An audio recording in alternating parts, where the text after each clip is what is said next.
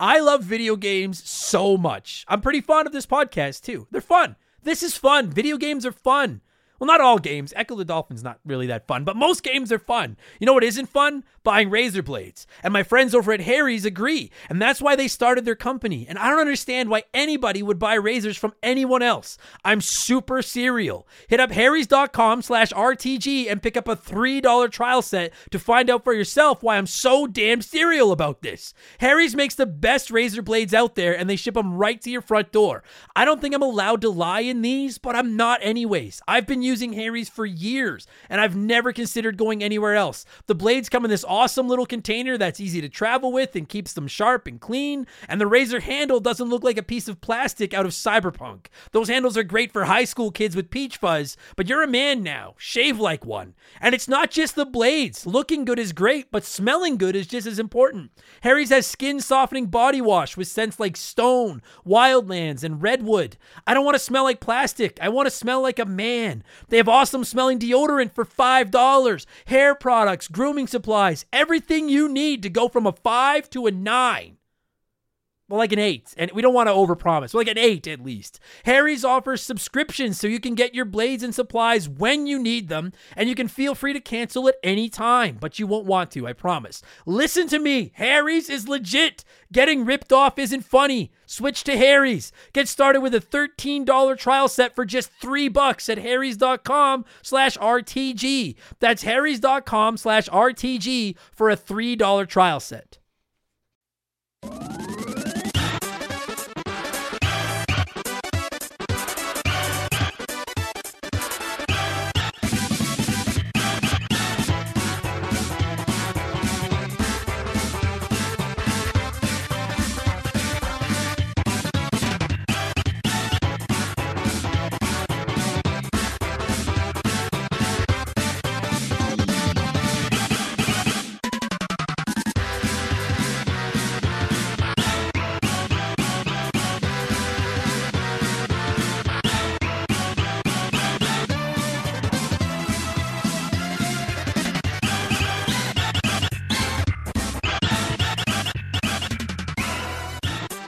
What's up, everybody? Welcome back to Remember the Game. It is my retro gaming podcast where every week a buddy of mine and I sit down and we geek out about the games we played back in the day. My name is Adam Blank. Thank you so much for listening to the show. And this week it is episode 135, and it's another edition of our Revisited series. If you don't remember, back on episode 105, I started dedicating the occasional podcast to talking about a game we discussed back in the infant days of Remember the Game, when I had even less of an idea about what I was doing than I do now. So far we've revisited Super Mario World, Super Mario RPG, and The Legend of Zelda: A Link to the Past. And this week, my buddy Tyler and I are taking another peek at the iconic, beloved, treasured Teenage Mutant Ninja Turtles 4, Turtles in Fucking Time. We initially covered this bad boy almost 3 years ago on episode 2 of Remember the Game. And I think it's time that we take another dive into the game that many consider to be the best Teenage Mutant Ninja Turtles game ever made. I felt that way myself for quite a long time. I have recently grown to really appreciate the original Teenage Mutant Ninja Turtles game on the NES, the one with the underwater seaweed that you all remember so much, as I've been playing it fairly regularly since it won our Let's Play poll a few weeks ago. And I know some would argue that Hyperstone Heist on the Sega Genesis would be the best Turtles game. I really do have to play that one. And then there's the fan-made Teenage Mutant Ninja Turtle game Rescue Palooza as well, which I also have to play. I'm going to play that one soon. And then I'm actually going to try to get the dude that made that game on the show to discuss it, because I'm really excited to play it. But no matter what you consider to be the best Teenage Mutant Ninja Turtles game of all time, Turtles in Time is a classic. It's a contender, and this is going to be a fun fucking podcast. And speaking of fun, let's press start and get this thing going with another edition of the Remember the Game infamous intro. Dun, dun, dun, dun, dun, dun, dun. Full warning, if you're new to the show, as I do every week, timestamps can be found in the description of this podcast, so you can skip to whatever you want if you're just here for the Turtles talk or fucking whatever. I do it because I like you all so much, and honestly, this is going to be a big episode with a long intro. We had a ton of listener comments this week. Like, on an average week between all our segments, I probably get 25 to 30 comments, and we had over 80 this week. And I don't read all 80. I had to pick and choose, but like I got as many as I could. This is going to be a long, fun intro. So we're going to get to that in just a minute. If you would like to submit comments to be read on Remember the Game or my other podcasts, Game Patch and Expansion Pass, you just got to support us on Patreon. It's that simple. It's $2 a month, US dollars. I should start saying that. $2 a month, US, which is almost nothing. It's the change in your couch. And in exchange for that $2, you can submit comments to be read on every podcast I do, and I read a ton of them. You will get read on this show. This isn't one of those ones with 12 million fucking Patreons where you're never going to get read. You will get read on my show sooner than later if you're submitting comments. You also get access to our Discord service, which has really grown and become a fucking blast. It's a lot of fun. You'll get a shout out on the show. You get, of course, extra podcasts. You get early access to my gaming news podcast, Game Patch. Instead of waiting until Monday, you'll get it every Friday morning, which is way better. And you'll get exclusive access to Expansion Pass, which is my Patreon exclusive podcast. And it really is the crown jewel of the Remember the Game lineup, in my opinion. I work so hard on that show. There's over 60 old episodes waiting for you right now, and those episodes don't expire. There's game reviews, ranking lists, discussion episodes like the worst enemies in gaming, confessions of gamers, all that fun stuff. Really, really fun show. New episodes of that drop every Sunday exclusively for our Patreons. Last week for Expansion Pass, I reviewed Cyber Shadow, which is the hot new retro style indie game. It's got some very serious Ninja Gaiden vibes. It just came out. It's on all the major consoles. My reviews of modern games are always spoiler free as well. I usually throw a little spoiler cast segment on at the end, but I warn you before it starts. So if you want to listen to that episode, you have no worries about having anything spoiled for you. And as is becoming tradition here during the intro, here is a sneak peek of the most recent episode of Expansion Pass, which was a review of Cyber Shadow.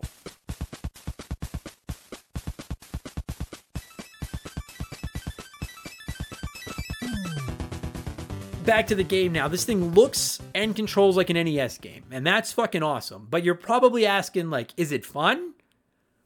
Mostly, yes. I'll poo-poo on a couple things in just a second. There's a couple of issues I've got, but there is way more good than bad in this game. Now, that's assuming you like these styles of games. If it's simple to pick up, but Cyber Shadow is tough. It will beat your ass. I didn't think it was as hard as, say, like a Celeste or a Cuphead, but it's certainly not easy. I had a few instances where I got pretty stuck, and it's not because I didn't know where to go, or I just had to, it was just because I had to get good. I hate saying that, but it's true. I had to practice and get better, and that's good. That's good gameplay. Well, Sharonic wrote into us on Patreon and said, I haven't played or watched a playthrough of this yet, but I have been watching lots of Ninja Gaiden speedrunning. How forgiving is it compared to Ninja Gaiden? Does it bring out Angry Adam? I love that Angry Adam has become it's like my Hulk. It's like my alter ego.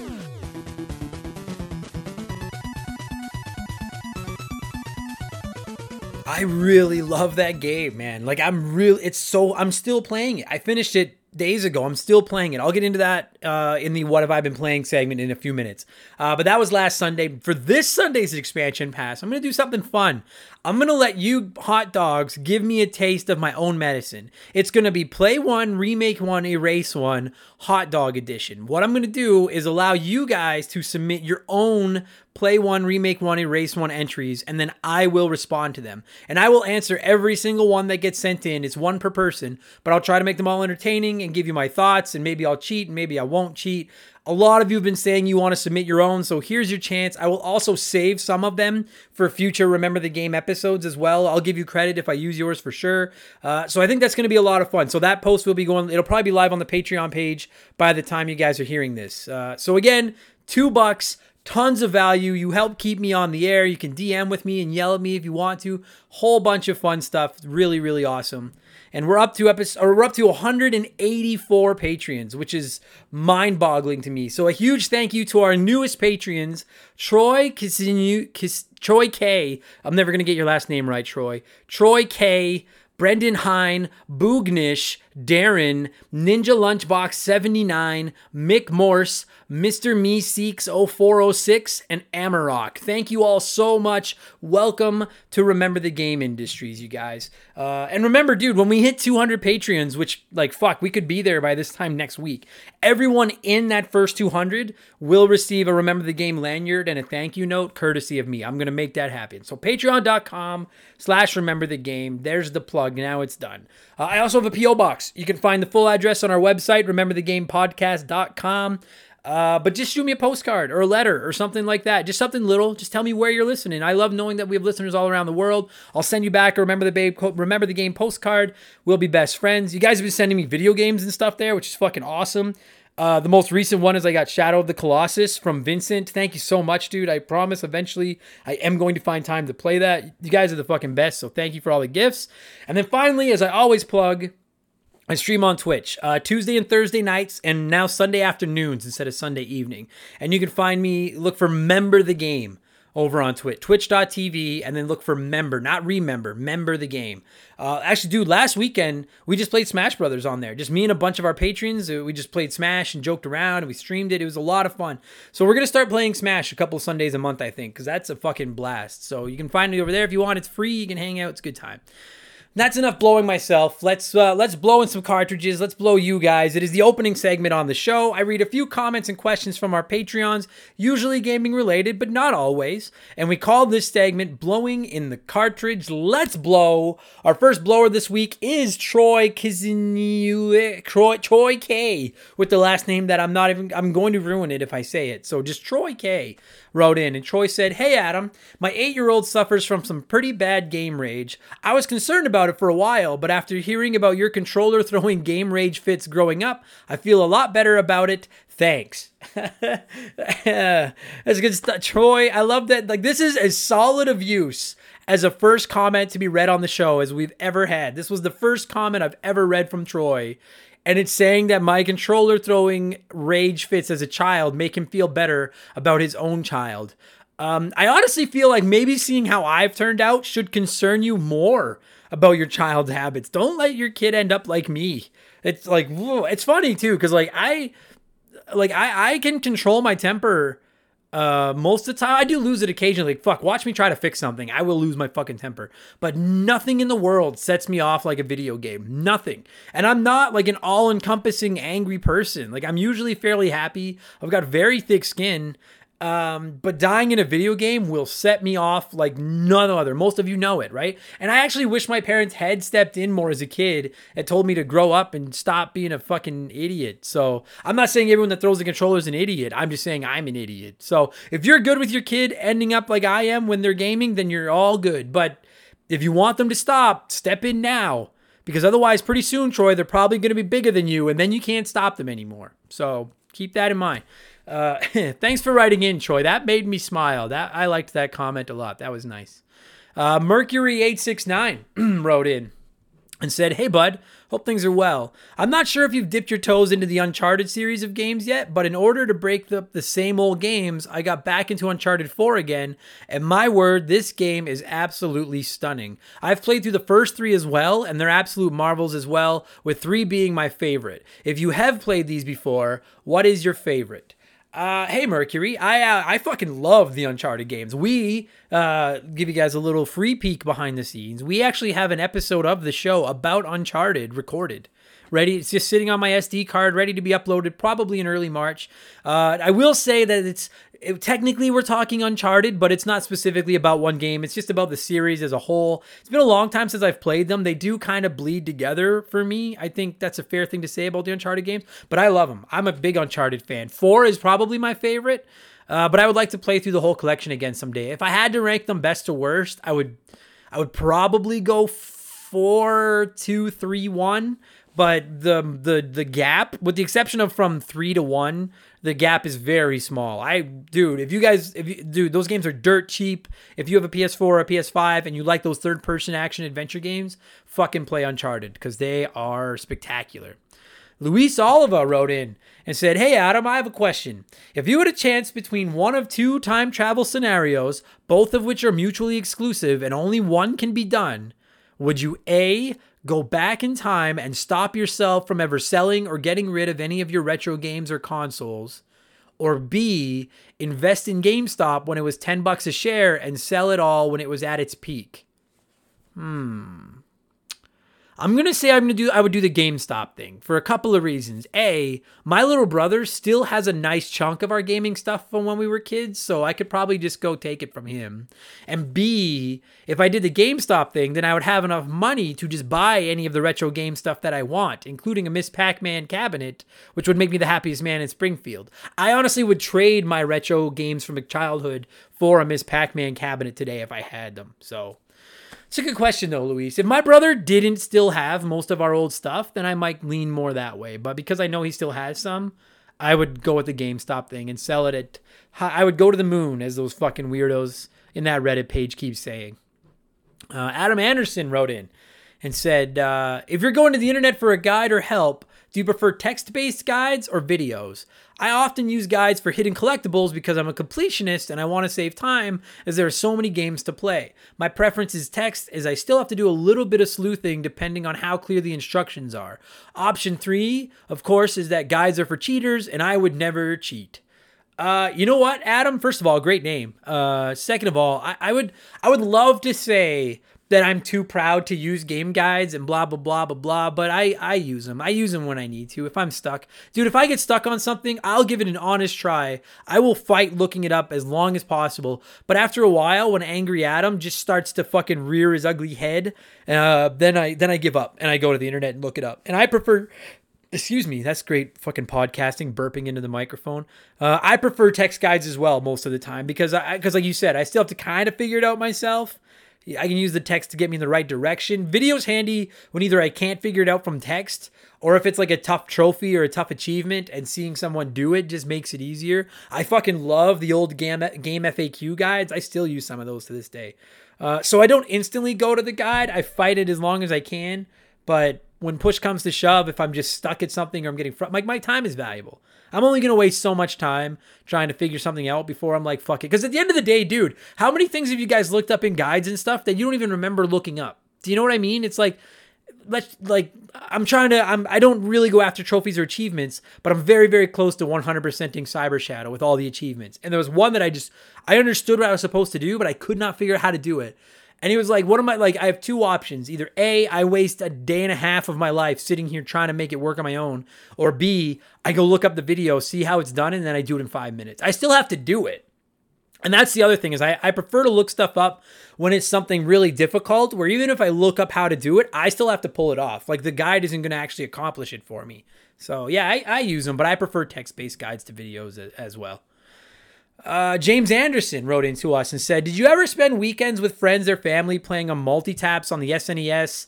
Nintendo 64 had its 4 ports, or hook up 2 systems together like an Xbox or anything? I have great memories of playing NHL 95 with 4 people, Secret of Mana, and each person controls a character, playing Madden, NBA Jam, the Nintendo 64, of course, with GoldenEye and Perfect Dark, and in college, we used to connect Xboxes for Halo and have GameCube tournaments with Smash Brothers. I feel in today's world, sharing a screen is a thing of the past. Even on Game Pass PC, I can't use a split screen for Halo, even if I have 2 controllers and 2 USBs.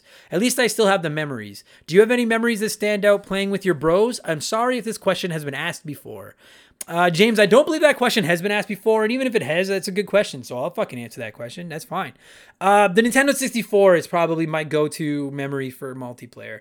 Like I first of all, because it was the first system that had 4 players, like that I owned, and I thought that was like the greatest thing in the world that we didn't just have to share 2 controllers anymore.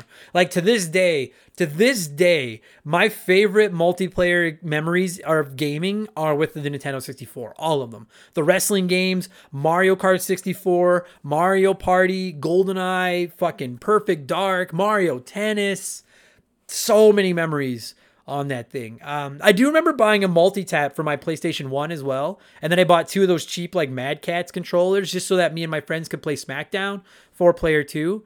But yeah, the Nintendo 64 is my multiplayer peak without question. And we did, I could go on forever. The GameCube to a lesser extent, but the Nintendo 64 is those are my prime multiplayer days for sure. And then finally, one last blower this week gets the distinction of being the letter time letter. So you guys know what's coming. It's letter time. It's letter time. And this week's letter comes in from Ninja Lunchbox 79. And Ninja Lunchbox says, am I the only one that longs for a new F-Zero game? How about continuing the Metroid story after Fusion? Stop with this Metroid Prime BS already. How about a new Star Fox game? Hello, Nintendo. Is anyone awake over there? You have quite a few IPs that are sitting around that you have completely forgotten about. Also, this year will mark the 35th anniversary of Zelda and Metroid. So let's give them the same treatment you did Mario last year. I guess what I'm getting at is my gripe at Nintendo for relying on Pokemon and Mario to carry them. Just bring on the games, man. That's a well-written comment, Ninja Lunchbox. And you know what? It's a pretty common complaint, particularly around Remember the Game industries. And I don't disagree with you. I mean, I will say, I got to assume part of the reason we're not getting more games from some of those, I don't want to call them lesser franchises, but they are. Let's be honest. Star Fox, Punch-Out, F-Zero, those are not S-tier Mario, Zelda, Pokemon. They're not. Those are not franchises. And I think part of the reason we don't get more games from some of those lesser-known franchises, I gotta say, it's probably because Nintendo only has so many resources, right? And they've only got so many people working at Nintendo making games, and they probably figure Zelda, Mario, and Pokemon will see a better return on their investment than F-Zero, Metroid, or Star Fox. And they're probably right. So I'll give them that. But listen, I'm in the same bunch as you. I have wanted a new F-Zero game forever. I love F-Zero. If you're not going to make a new F-Zero game, give the franchise to another studio. You know how many franchises would fucking step over their own mothers to get their hands on a Nintendo IP like an F-Zero or something?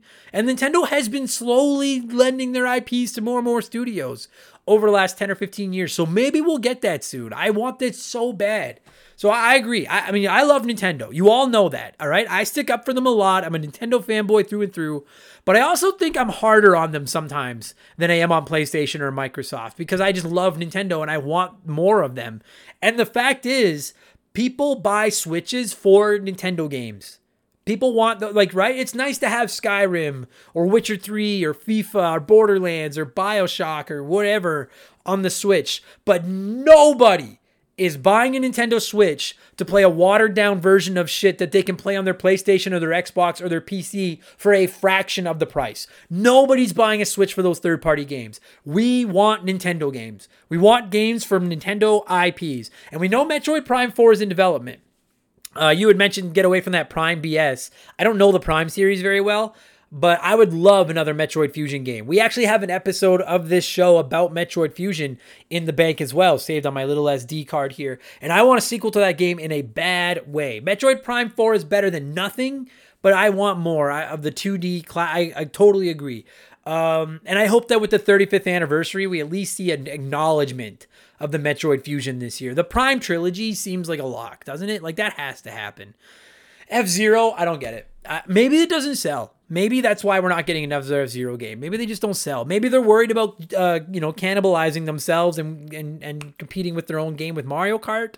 But I can't agree more. I want another F-Zero game so bad. And those 2 F-Zero tracks in Mario Kart 8 are so good. And you're like, dude, why can't we just have a full F-Zero game like this? I want another Punch-Out. Too. I really want another Punch-Out. I gotta be honest, I don't really care about Star Fox. I know a lot of people do, so give us a Star Fox game as well. Just give us these games. They do, you're right, Ninja Bot. They do seem to be relying on the same few big franchises these days. And I know Pokemon, Zelda, and Mario fucking print money. I get it. But you've got the greatest library of IP in gaming. Fucking use them. I want a new Donkey Kong game more than anything. More than any Nintendo franchise. I want a new Donkey Kong Country game. So, hopefully we get something. Man, this will be a fun expansion pass, actually. What should Nintendo do with these IPs? Yeah, that might be a fun thing to talk about down the road. So, I agree with you, Ninja Lunchbox. We're on the same page. Hopefully Nintendo has something in the works, preferably Donkey Kong Country or F-Zero. Fucking A. Good enough. That'll be all the blowing this week. We still have a lot to get to, so let's get into our smash hit segment, the official game show of Remember the Game Industries. Play one, remake one, erase one.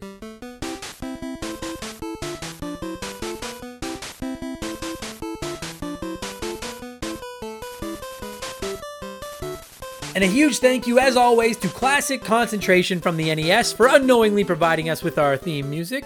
The rules are simple. Most of you know them by now. Each week, I give our listeners 3 retro video games. They can play one as it was released. They can remake one as a modern game. The third game is erased forever. Now, last week, I read this comment from Morgan regarding the show, specifically about Play One, Remake One, Erase One. Morgan wrote in and said, I've got a crazy idea. The next Play One, Remake One, Erase One should be voted in by the fans. The theme can be Stick It to Adam. We can choose 3 retro games that he loves so that he can feel the pain of erasing one. Mwahaha. And Morgan did write mwahaha. So you know what, Morgan? I did just that. I accepted your challenge, and I took 3 of my absolute favorite games ever. Not just retro games, but video games, period, that I love. And I gotta erase one. We're talking Super Mario World, The Legend of Zelda, A Link to the Past, and Earthbound for the SNES. We got almost 50 replies this week, which is, in a good week, we get 25. So I cannot read all of them. I squeezed in a bunch. I'm going to go through them a little faster than normal, and then I'll tell you the right answer, which was very, very hard for me to come up with. All 3 of these games are locks for my favorite games of all time list. And again, please remember that for this weekend's expansion pass, all of our Patreons can send in their own Play One, Remake One, Erase One editions, and I will reply to all of them on expansion pass this week and save some for future editions of the show here on Remember the Game as well. So here's your answers. Tim L. wrote in and said, play Super Mario World. It simply cannot be made better, and I would cry if it's erased. The music is beautiful, and the little Yoshi noises are perfect. Remake Link to the Past. I'd love to see this awesome game remade, but it's great as it is too. Tricky to choose between Mario or Zelda, but never played this one as a kid, so Mario wins for the nostalgia. Earthbound may as well be erased. I never played it. Is that weird? You know what, Tim? Prior to me reading the answers to this edition of Play, Remake, Erase, I would have said yes, it's very weird to have not played Earthbound. But you seem to be far from the only one who has not played Earthbound. So, while I am going to put you on double secret probation until you do play Earthbound, I understand why you would erase it. And just so that I don't have to keep making the same joke over and over and over again, every single one of you that wrote into the show saying that you've never played Earthbound are officially on double secret probation. All right? You got it. Fucking play Earthbound. Find a way. Fucking play Earthbound. Zane Donovan wrote in and said, Adam's head has got to be hurting this week for sure. I'd play Super Mario World as it is a great game, but I like Super Mario 3 more. I'd remake A Link to the Past, but in a 3D version like Breath of the Wild. And I would delete Earthbound, sadly. I love my RPGs, and I rank others way higher than this game, but it's not that bad. You know what, Zane? I can live with putting other RPGs ahead of Earthbound for sure, because at least you've played it, so I can live with that. And I 100% agree that Link to the Past in a Breath of the Wild style would be fucking bliss. That'd be sick. Also, liking Mario 3 more than Super Mario World. That's a hot but not unreasonable take. I bet you if you polled people and said, which game do you prefer, Mario 3 or Super Mario World, I think Mario World would win, but I don't think it would be a landslide or anything. Amarok wrote in and said, yeah, this is a tough one, and there really isn't a good answer when you put these gems on the line. I'd play Super Mario World. It's perfect how it is, and it's timeless. I can't erase it and see no reason to remake it since it would ruin its charm. I would remake A Link to the Past, either into a time travel version of Breath of the Wild or give it the Link's Awakening remake makeover. And then finally, I'm going to have to reluctantly erase Earthbound, as it's a very obscure title with some odd design choices. Also, I just can't stand the thought of erasing my 2 favorite SNES games ever. Man, this week is rough. You're goddamn right it's rough, Amarok. This game isn't even fun anymore. Now I understand why so many of you get upset. You know what this feels like? This edition of Play One, Remake One, Erase One feels like when you're wrestling as kids, like just horsing around, and then someone gets too rough, and you're like, all right, that's enough, no more. That's how I feel. I feel the same way about this. And when I was coming up with my order, which I'll get to in a minute, after I figured out which one I was going to play, and then I figured out which one I was going to remake, erasing the third was just like fucking taking your dog behind the woodshed. I agree. You guys asked for this. This is on you guys for saying I had to fucking put my ass on the line with these games. No One Cares wrote in and said, I see a lot of comments, so I'll make it quick. Play Super Mario World, remake Link to the Past, erase Earthbound. You know what? No One Cares. I greatly respect the efficiency of this post. That's why you got read. Fucking, that was well done. I respect that. No bullshit.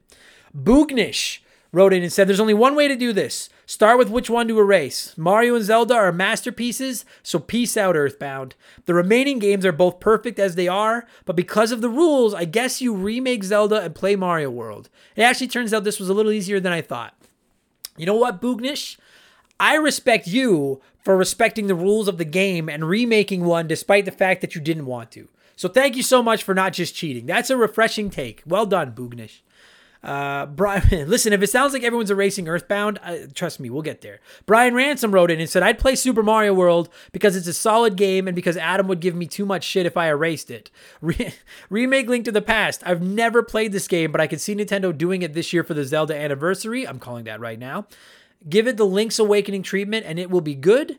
Erase Earthbound because I know nothing about it other than Ness and Lucas from the franchise, and I hate playing them as in Smash Brothers. I love that. First of all, I promise all of you, I can always find a reason to give you shit. All right? So don't ever pick your votes on this based on your get shit from me, because I will find another reason to give you shit. How many podcast hosts put their listeners on double secret probation, right? So don't ever worry about that. And I love this, Brian. I gotta be honest, we got a lot of people that erased Earthbound just because they hate Ness and Lucas and Smash Brothers. So I understand that. Fortunately, not everyone is erasing my beloved Earthbound. I would say 75% of you are, but there were some people that had enough class to not erase a game as beloved as Earthbound. Vincent L. wrote in. First of all, Vincent, thank you for the video game, my man. Shadow of the Colossus is awesome. Vincent wrote in, and he's not getting read on the show because he sent me a video game. Although if you send me a video game, I'll fucking read anything you want. But no, I'm not trying to convince people to send me a video game. Anyway, I should just shut the fuck up. Thank you, Vincent. Vincent wrote in and said, play Super Mario World, perfect as it is and has a great soundtrack. Remake Earthbound, 1, because it's a beautiful, underrated masterpiece that was a precursor to Pokemon and could use a fresh coat of paint. And 2, so I can actually play it on the Switch without having to buy an SNES cartridge or drop $200 on a cartridge. Or pardon me, without having to buy an SNES Classic or drop $200 on a cartridge. And then finally, erase Zelda. Sorry, not sorry.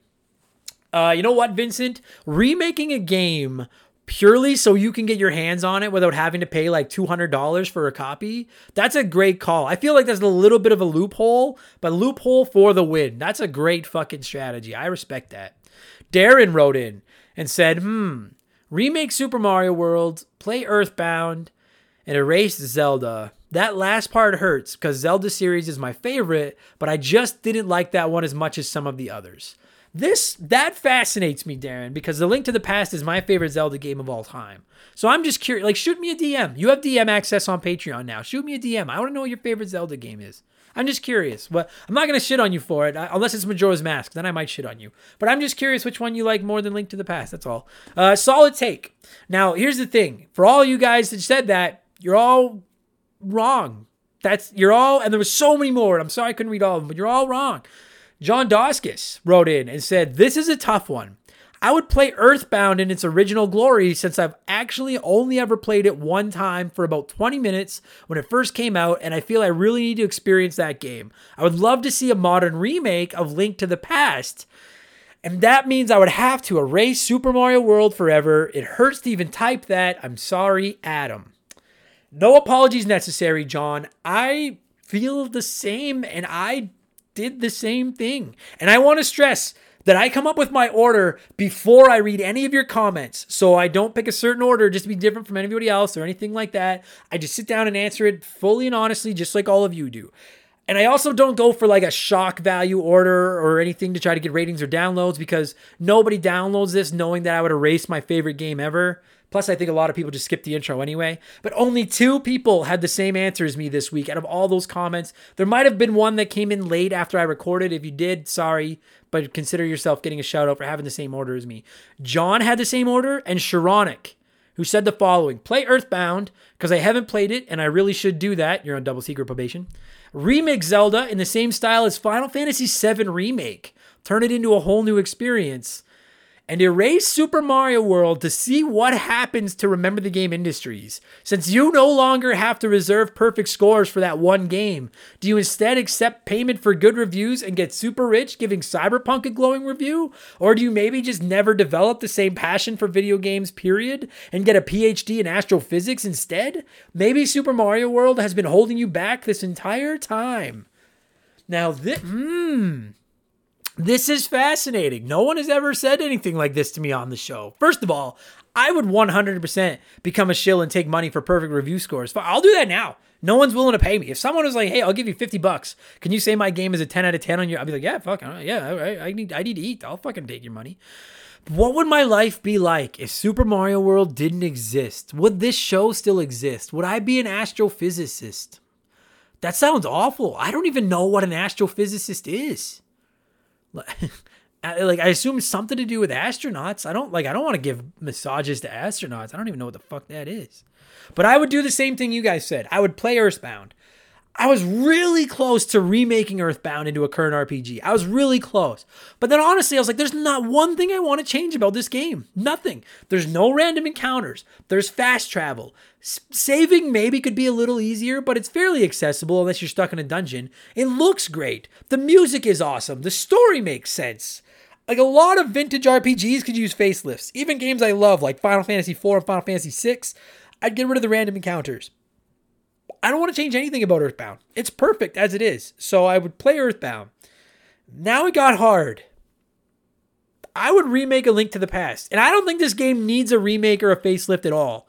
But I will agree with some of you. Part of me would love to see this game in a Breath of the Wild art style, just to see all those iconic world map and everything done in fancy 3D. Part of me just wants it in the Link's Awakening remake style. I think the original Link to the Past looks perfect as it is, but I thought the Link's Awakening remake looks so great in that almost cartoony clay style design. So I'd love to see Link to the Past in one of those art styles. I would erase Super Mario World. And I don't want anyone coming to me saying that I've never had to erase any of my favorite games anymore, okay? I don't want anyone saying that I've never suffered. I would erase Super Mario World, but I'm not fucking happy about it. But there's a few reasons. I thought this through. Number one, I think the SNES would have been okay without Super Mario World. It might have been a little slow to start, but you could have released it with Link to the Past instead. Especially if all Nintendo's resources were going into developing Link to the Past because they didn't have to make Super Mario World. Launching the SNES with Link to the Past would have been like the Switch with Breath of the Wild. It would have been fine. Number two, I've played Super Mario World so many times, I could play it in my head for the rest of eternity. There's nothing in that game that I haven't seen 100 times. I know that game better than I know myself. And three, there's so many Mario games that I could still play. Earthbound, that's it. At least on this side of the pond. If I erased Earthbound, I'm not playing the Earthbound series. If I erase Link to the Past, there's not another Zelda game that I like nearly as much as Link to the Past. But if I erase Super Mario World, I still have the NES trilogy, I have Mario All-Stars, I have Yoshi's Island, I've got the Super Mario Land games, Mario Galaxy, Mario Odyssey, etc., so on and so forth. If we were erasing entire franchises, no way I'm erasing Mario. But if I'm erasing one, it's like losing one slice of a perfect pizza. I still have a whole bunch more slices of perfect pizza to enjoy. So that's my logic. I love this fucking segment. Keep playing, guys. I know I can't read all of them, but I appreciate how much everyone enjoys playing this game, and I want to read as many as I can every week. Mike Cummings wrote into us on Patreon and said, remake all three of them in the Link's Awakening remaster style. There, you're done. Now get on with the Ninja Turtles. Everyone loves them. You're disqualified for doing that, Mike, but you're also right. Everyone wants Ninja Turtles talk. So let me quickly go over what I've been playing, and then we will get into the Ninja Turtles. I'm done Final Fantasy VIII. I finished it. I'm almost. I'm at the end boss.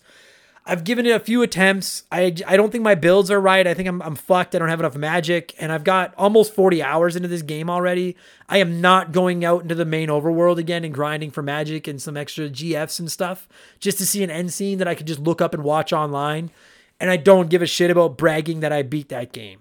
So I'm going to keep my save file at the very end of Final Fantasy VIII, and then maybe I'll just dink around with it now and then and hop in and see if I get lucky and win. Thank you to everyone that's reached out with tips, and you should have done thises. But like I'm done. I just don't want to play it anymore. I have a lot to say about that game. Not all good, not all bad. That episode is coming in the next couple of weeks. We're going to be recording it, I believe, in the next 4 or 5 days. So that's coming. I finished Cyber Shadow on my Xbox Series X. That is the Ninja Gaiden style game that I reviewed on Expansion Pass this week. Really fun, man. Normally, I don't worry about trophies or achievements. I beat a game and then I move on, but I just keep playing that game. I'm going to 100% it. The only 2 achievements I have left is I have to beat it in under 3 hours, which I know I can do, and I have to beat it without upgrading my health or my spirit meters, and I'm pretty close to finishing that run right now. I was hoping to knock both those off at the same time, but I think I have 2 levels left and I'm at about 2 hours and 35 minutes and I have no health upgrades. I don't think I'm going to be able to beat it in 25 minutes without any health upgrades, but I'm going to 100% that game and then move on. And then I am finally firing up God of War on my PS4 this week. I am so goddamn excited. This game had better be magical because all of you have been up my ass to play God of War for so long. I cannot wait. Thank you for the game, Stupid Monkey. I am finally going to play it. Oh yeah, and then I'm still playing the odd game of the original Ninja Turtles on the NES. I'm getting a lot better. It's just a matter of when I can beat it without cheating, and when I can, I'm going to record a video of it, put it on YouTube for proof. All right?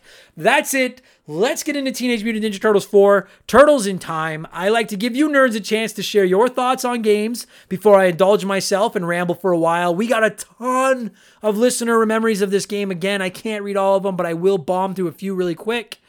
Jesse Clark wrote in and said, "Fuck me, this game was my life back in the day.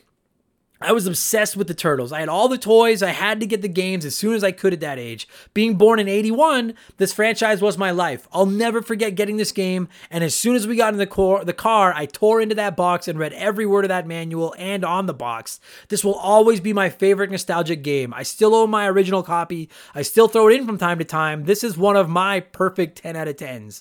Jesse, you were born in 81. I'm born in 83. Totally. I get it. Ninja Turtles was life back in the day. I totally get it. The Honest Pokemon Trainer wrote in and said, literal perfection. All hail Leonardo. Fair enough. I mean, you misspelled Donatello, but that's fine. I understand. Brandon O'Brien wrote in and said, this was my first love as a 5-year-old. Played the hell out of it. Learned I was a controller thrower playing this gem. I also learned I'll get grounded for throwing controllers, and I still do it anyway. Fucking, I wish I had gotten grounded, Brandon, because then maybe I wouldn't be a controller thrower now that I have to buy them myself, and they're very expensive. Brian Ransom said, I can't wait. I loved the original episode about this. It's what made me fall in love with your podcast.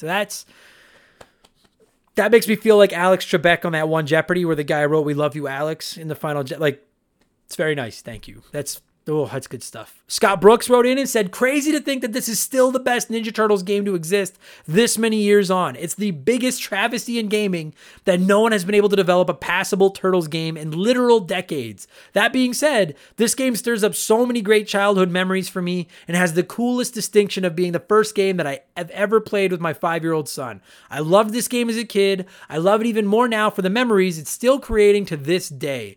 That's a great story, and you're not the only one to say that, Scott. Ninja Lunchbox wrote in and said, beat 'em ups is one of my favorite genres ever. This game brings back so many good memories. It's tough yet rewarding. Plus, I'm introducing it to my 6-year-old daughter. Also, Raph is the best turtle. Again, you misspelled Donnie, but I'm totally down. I love seeing that. I love the idea that people are playing it with their children because, we grew up as Turtles fans, and now kids are growing up as Turtle fans, and generations of Turtles fans, and just there's so much goddamn excitement in this week's episode. I'm excited to talk about it. I hope you're all excited to listen to us talking about it. My pal Tyler and I had a great time talking Teenage Mutant Ninja Turtles this week. There's a little bit of staticky feedback in the phone. I'm sorry. We did the best we could. I hope it's still listenable. I think it will be. I haven't actually listened back to it as I'm recording this, but I think it'll be fine. I'm going to cue up some of that fucking awesome music. I love the music in this game. And when it stops, we are going to revisit Teenage Mutant Ninja Turtles 4, Turtles in Time, which originally released in arcades in March of 1991, and on that beloved Super Nintendo Entertainment System in North America on August 15th, 1992. Let's kick shell. This show is sponsored by BetterHelp.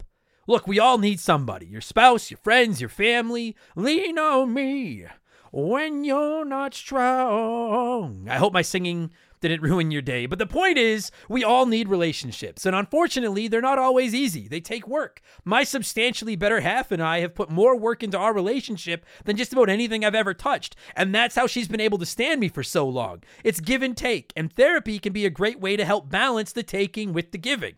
I've been beating this drum for a while, and I will continue to beat. Talking to a therapist is one of the best decisions I've ever made. It's almost like a massage for your mind. My therapist has helped me be a better partner, friend, and person. And honestly, sometimes they've just been a great ear to bend when I need to vent about the stress in my life. And therapy can help anyone. You don't have to have been through some crazy trauma to reap the benefits of talking to somebody.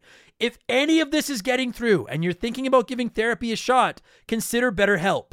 I've used them myself, and they're legit when they say they make therapy as convenient and accommodating as possible. Fill out a short questionnaire, and they'll match you with a licensed therapist that suits your needs, and you schedule appointments around your schedule. And all of your sessions are done online or over the phone, so you can squeeze in a mind massage when it works best for you.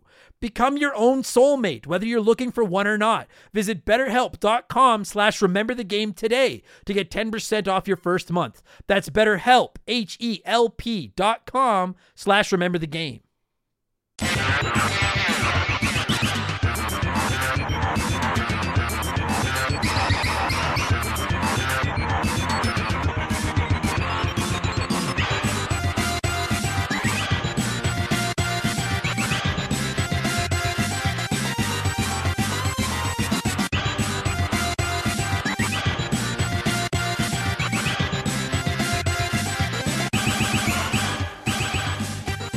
So as I will have already said in the intro and plugged many times, but for some reason I always do this. I fucking repeat myself in the game chat, despite the fact that I know I just said, anyway, we're revisiting Teenage Mutant Ninja Turtles 4, Turtles in Time, arguably the best Ninja Turtles game of all time. We can get into that a little bit. But joining me this week is a very good friend of mine, longtime guest on the show, and Patreon supporter. So thank you very much. My pal Tyler, how's life on your neck of the woods in this cold weather, my friend? Freezing my tits off, but it's okay. It is. It's fucking, for all you that don't know, like Tyler lives here in Alberta with me, and it's been like minus 30 plus here the last few days. Celsius, for those of you that are asking. It's been hell cold. Yeah. Fucking hell cold. Yeah. At the beginning of today, it was minus 40, and that's the same temperature in both units of measurement. Fucking gross. But anyway, we can just talk weather if you guys want. We can just talk weather for the next 45. Fuck it. And remember, the game is dead. It's no longer. Like I said, today we're talking Teenage Mutant Ninja Turtles, Turtles in Time. We talked about this game, not Tyler and I, me and my buddy Christopher, way back on episode 2. And now 133 episodes later, we're doing it again. And Tyler, I got to tell you, my friend, I'm just as excited to talk about this now as I was 3 years ago. Probably more so because 3 years ago I sounded like a robot on this podcast. Turtles in Time is fucking rad. It's really good. Like it was one of my favorite games on the SNES, and I could not, I was a child. I could not afford it. My parents would not buy it for me, so I had to rent it and could not fucking beat it as a kid. But I loved that game. It was I think it's the 5th or 6th Teenage Mutant Ninja Turtles game. Yeah, I think so too. And the Manhattan Project was great. I hated the first game because I was terrible at it. It was still a good launching point, but fuck that game. This was the game that they looked like the guys from the cartoon. The music was fun. It's still a side scroller. Some of the sound effects sound like they might be from the Simpsons arcade game or something. But yes. It was yes. It was the peak of my Ninja Turtles experience. Yeah, it's funny. Okay, quickly, because you had said that that original Teenage Mutant Ninja Turtles on the NES, everyone knows the one where everyone dies in the water level with the electric seaweed, all that shit. We're going to do an episode about that in the future because we have covered that game back around episode 20 or so. But I recently replayed that for a Let's Play and beat it for the first time. I cheated. I save stated my way through it. I cheated. But I have a newfound respect for that game. But it's rough. But we'll talk about that some other time. This is you take Turtles 2 on the NES, which was Turtles the arcade game, and then Turtles 3 the Manhattan Project, which was only on the NES, which, listen, that game is criminally underrated and forgotten about. That is a great fucking game. I loved it. It was the first, the arcade one was great, but I could only play that when, I was at a sporting event or something. Yeah. If my brother was competing in what his sport was, but the Manhattan Project I owned and I played the crap out of. Love that one. Yeah, Manhattan Project's fucking awesome. But then this Turtles one, in Time was better. Yeah, dude, so much better. This is I know that I've said this about every other fucking Super Nintendo game we've talked about, and I know that I'm repeating myself, but you take Super Mario World and it's just Super Mario Brothers 3 on steroids. And you take Link to the Past and it's the original Legend of Zelda on steroids. And you take this game and it's Turtles 2 or the Manhattan Project on steroids. And that's one of my favorite things about the Super Nintendo is I know it sounds stupid, but the way it takes all those NES games and supers them. Like, it just makes them Yeah. bigger and better and brighter and more colorful. And you play this game, and I'm telling you, dude, like, we'll get into the gameplay a little bit, because I got to be honest, I do think there are... I don't know how well a lot of old beat 'em ups have aged. Like, they're kind of boring to play, but we'll get into all that. But when it's repetitive. They're very repetitive. But when you just look at this game, Tyler, like, this game is just sex for the eyes. It looks so good. And you got to remember that, like, all of us 9 and 10-year-olds that are fucking playing this game when it came out back in the day, we're all hyped up on the cartoon show and we love the movies, and it was just Turtle Mania. And it, like, you literally took the turtles from the cartoon. Yeah. It was Turtle Mania. And you just took the turtles from that cartoon show and put them in this video game. And now for the first time, like, they really look like the turtles from the cartoon show. And that's one of my favorite things about it, is just how big and bright and colorful everything is. But the turtles in particular look so good in this game. So good. Not only do they look good, they all have their weapons, and their weapons are very accurate, because in some of the other games, and maybe not as much, like, you know, in the first one, I don't know, Donatello's swinging a stick, maybe. Yeah. Or it's it's like a 1 pixel per, like 1 by like 12 pixels. Like, I don't know.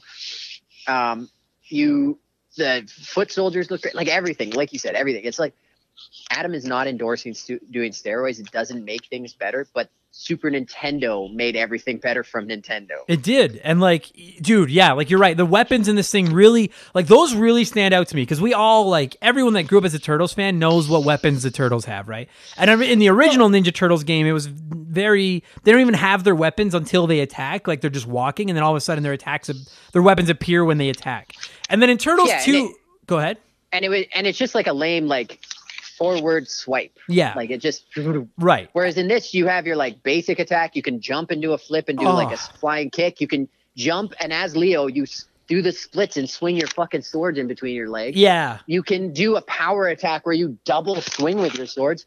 Yeah. Or you can pick up a special pizza that causes you to spin around. Yeah. Doing an insane amount of damage to everybody in the AoE. Yeah. Area. AoE. I like that. Area of effect. Of effect. It's a super RPG nerd term. So. I'm learning shit. AoE. I got it. But no, it like they all just, you're right. Like, it's one of the things that I fucking love about this game is, like, even when you take Turtles 2 and Turtles 3 on the NES, they did a great job of, they would kind of swap out the Donatello skin, and instead of him, like, because Leo, Mikey, and Raph each have 2 weapons, and there's 1 in each hand, and it's basically, you can tell that they just took the same basic palette and then swapped in different weapons. Whereas Donnie had his bow, and they made it a little bit different. But in this one, like, they all look different. I'm looking at a picture right now. Leo looks so rad with his swords. It's so obvious Donatello has his bow grasped between his 2 hands. Michelangelo spins his nunchuck. Like, even those little things matter. And then you add in the, like, I love that they gave him the multicolored knee pads and elbow pads instead of the, you know what I mean? Instead of just brown. And, like, have you seen the action figures for this game? No, I didn't know they had action figures. Oh, look them up. They look so, like, I don't know if you know, like, there's, like, what the fuck is the, someone's going to yell at me because no matter how I say it, I'm going to say it wrong. It's either NECA or NECA. NECA. There's a company that makes, like, they made action figures of the Turtles from the original movie and stuff, and they all look fucking phenomenal. One of our listeners, Dave McGee, sent me the Donatello one. I have it on my TV stand. They look so good. But they made Turtles in Time figures, and they, like, really blew up the pixels. You can see the little squares, like, printed on them and stuff like that.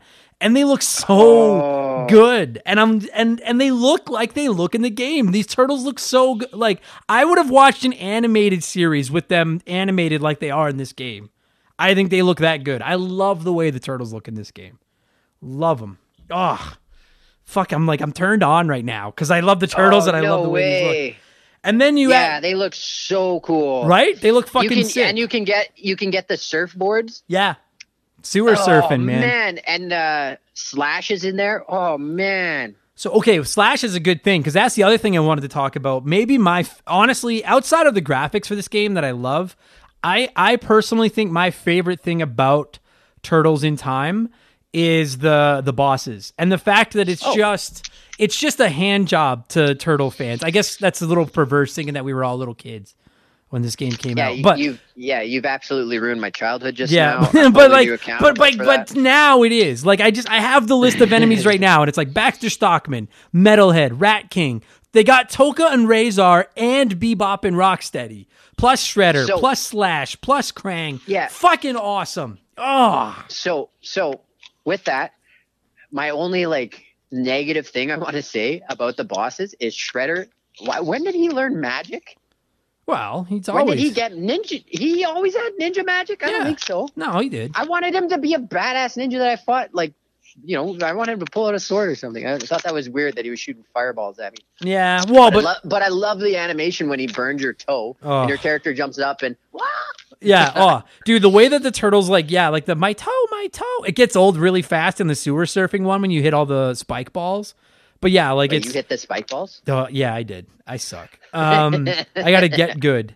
But no, like, so, like, even in the first level, and like, honestly, this is every time I play this game, one of my favorite things is when you fight Baxter Stockman at the end of the first level, because dude, I'm telling you right now, like, I'm a diehard Ninja Turtles fan. Fly Baxter Stockman is one of the greatest characters on that show, like in the universe. I love Fly Baxter Stockman, and he looks so perfect in this game. Like, he's got his stupid fucking sweater vest thing on and I'm looking at him and I can hear him. I can hear him while I'm fighting him because they animated it so perfectly. I fucking love Baxter Stockman. And he's such a great first boss level. Like, I'm glad it's not Bebop and Rocksteady again. No. Okay, so first, who's your favorite boss? Well, like in this game? Yeah. It's got to be Shredder when you're whipping foot soldiers at him in his tank. Yeah. Oh, I love that. But that was cool. That was super original. I really love that. Yeah. Why? What was yours? Bebop and Rocksteady. Because when you beat them and they start beating each other up, I thought that was gold. Absolute gold. Is that where they're on the pirate ship in this one, right? Yeah. One has a rapier and the other one has a whip. And then when you beat them, they start fighting each other at the end. They start tussling around like in the show. And dude, you can, like, if you dodge at the right time, they'll hurt each other. Like, they'll get like their weapons tied up and like their classic vintage two dumbass Bebop and Rocksteady where, like, yeah, they get tied up with each other and they're just like, you're ruining it, and you can attack them while they're tied up. Like, it's just, this is why it's arguably the best Turtles game ever, because it's just such incredible fan service. Like you said, you take Bebop and Rocksteady and you make them into idiots. I love the fact that they're dressed as pirates. Like, that they would take the time to dress them up as pirates is fucking awesome. You've got the Fly Baxter Stockman with his tools. Dude, shout out to the Rat King, another fucking great character who should have been the enemy in Turtles 3, the one where they go back in time. They should have just left them in New York and had them fight the Rat King. And then like the Rat King, the vehicle he's on in the sewers, they had that toy. Like, that wasn't like that was 100% legit from the show. Just like the blimp that they had in it, the Technodrome. Yep. I don't know if they had the van in the Turtles in Time. I don't think they showed the van. No, I don't think they had the van at all, no. But the Rat King, it was one of my buddies. I forget. I think it was a guy named Zach. I think he had the Rat King's fucking vehicle, and he had all the vehicles. Like, I had all the Turtle action figures. Yeah. But I remember playing Turtles in Time and seeing that vehicle and being like, oh, fuck yeah. Yeah, I love that just vehicle. Getting jazzed. Man. Yeah. Yeah. Rat King is sick. And then, fucking dude, just the fact that they got Toka and Razar too. Like, because those two get kind of forgotten about to Turtles history because they really only are in Turtles 2. And to see them and, like, get to fight them. And then when you kill them, they mutate back into, like, the snapping turtle and the wolf. Like, just little cute versions of themselves. Is like, I understand why, because it would have been too hard. But, like, fuck, man, I would love, like, why couldn't Toka and Razar and Bebop and Rocksteady have been at the same time? Like, you couldn't do it 4 against 1, but, like, if you could have just done 4 and 4, it had, like, even if the computer had to control the other 3 turtles to help you, like, oh my god. Oh. And you walk into a scene and it's like Toka and Razar are there, and then Bebop and Rocksteady walk in, and then they look at each other, and then they all look at the turtles or something. Like, I just the fact that they have, like, I can't think of an enemy from Turtles that I want in this game that isn't in this game. Like the rock soldiers from Dimension X are here. Like Krang is here, and he's in his stupid armor suit, and you fight him in the future. It's just everything. Well, yeah, you get to fight Krang twice. Like, and I love that the first level time that you fight get him. the first level you get to fight him, where so the surfing levels I freaking loves when you're surfing in the sewers and when you're surfing on those hoverboards. Yeah, I thought that was a really great way to break up the monotony. Me and too. It looked good. Like at the time, those levels looked sharp. Yeah, especially the change in perspective, because at one point you're going not in the sewer level, but in the future one when you're on the hoverboard, you go from left to right to bottom to top. Yeah, it shifts your perspective. It kind of looks like they put the turtles in F-Zero at that level. Yeah. And it looks great. I loved it. I thought it was a great way to break up the monotony. Me too. And then it totally makes sense that Krang would be the boss in that level too. Oh yeah. And like as a kid, I never once found the game monotonous. Like it's more, now the bar has been raised. Sure. Yeah, I agree with that. But so when I say the monotony, like as an adult, I went back and played it and was like, oh yeah, no, these levels are awesome. I love them. I loved them back then, but now in hindsight, I'm like, oh, because it broke it up. Yeah. Whereas as a kid, I was just on the edge of my seat the whole fucking game. So, and that's something that I really like about this game too, because after you play Turtles 2 and Turtles 3 on the NES, they're both fun games, but like it's very samey. And I know that this game is kind of samey as well, but the Turtles in Time gimmick is like some people could write that idea down as like or write it off and be like, well, that's kind of stupid. Like, sure, they're traveling through time or whatever. I love the idea that they travel through time, whether it's fucking stupid or not, because it, like you said, it just makes, instead of it like, oh, well, now we're on the streets. Now we're at a construction site. Now we're in the sewer. Now we're in an alley. You know what I mean? It's like, instead they're like, well, okay, so you just fought 3 or 4 levels in the city. Then you went to the Technodrome. Now you're going to go back to the dinosaurs. Then you're going to go to the future. Now you're going to be riding a train back in the Wild West. Like, it just, the way it bounces you around just keeps it fresh and fun, because you never, and the way they do that cutscene in between each level in the time traveling section where they get sucked in. Where you like spiral into the little dome showing what the time is going to be. I love that so much. Like it just like you said, it breaks up the monotony and it makes the levels look better and more fun. Like, I'm sure they could have more fun designing them, too. No, exactly. And it was a unique idea. Well, maybe not unique, because, I mean, there's shows like Quantum Leap, and there's tons of mediums. Sure. But those are all really popular storytelling tropes. So having the Turtles go through something like that, that could have been a whole season. They could have made that into a season of the show, and it would have been captivating. Totally. And then captivating for a 10-year-old. I mean, of course, yeah. And then for me, and then I understand. It's everyone listening to this show is there's a 10-year-old inside all of us. That's why we talk about old video games with our time. Another thing they do that I fucking love is the way that they have the foot soldiers implemented into the time mechanics. Like in the dinosaur world, they're riding the dinosaurs, and in the train world, they're like hiding in barrels and stuff. You know what I mean? Well, and I loved it, and even like every new I keep wanting to say episode. That's how much it was like watching a season of the show. Yeah. Every new level, you got new foot soldiers. Like the Foot Clan would come out, and like in the first couple levels, the one guy had like tuning forks. I didn't get that, and like I don't know what they're called, but there's little wooden like nightsticks, and they would block you. Those guys were designed so that you could throw them at Shredder, right? Yeah. But then like in the prehistoric world, you get guys who are like the pterodactyls are dropping bombs and dropping foot soldiers on you, and you get like guys coming out with bows and arrows. You get guys coming out with giant battle axes. You get the guys from like the rock soldiers coming out, and later they come out with like bazookas. Like it's insane. It's just great that the villains don't get necessarily harder, but they get better weapons. Like there's still 1 or 2 shots to drop them, but they do get better weapons. So they do get harder, but not, more difficult to kill. So the game still progresses at a very quick pace. Yeah. And I love the way that, I just love the foot soldiers from the old cartoon period. Like how they were kind of stupid robots that like there were no match for the turtles, but there was like an infinite supply of them. And I love the fact that like you said, in this game, they show up with all these different weapons. On the pirate ship one, some of them come like jumping up from behind the ship. Like you can tell that they were like overboard, and they jump over the side of the ship and come onto the ship, and all the way that they just hide and stuff and come out with all these different random wacky fucking things to try to take the turtles out with. It breaks up the monotony. And then those fucking rock soldiers come up sometimes, and dude, it's not the ones with the bazookas or the guns that fuck me over. It's the ones with like the beams, like the giant construction. I don't know anything about construction, but those giant bars that are shaped like the letter I.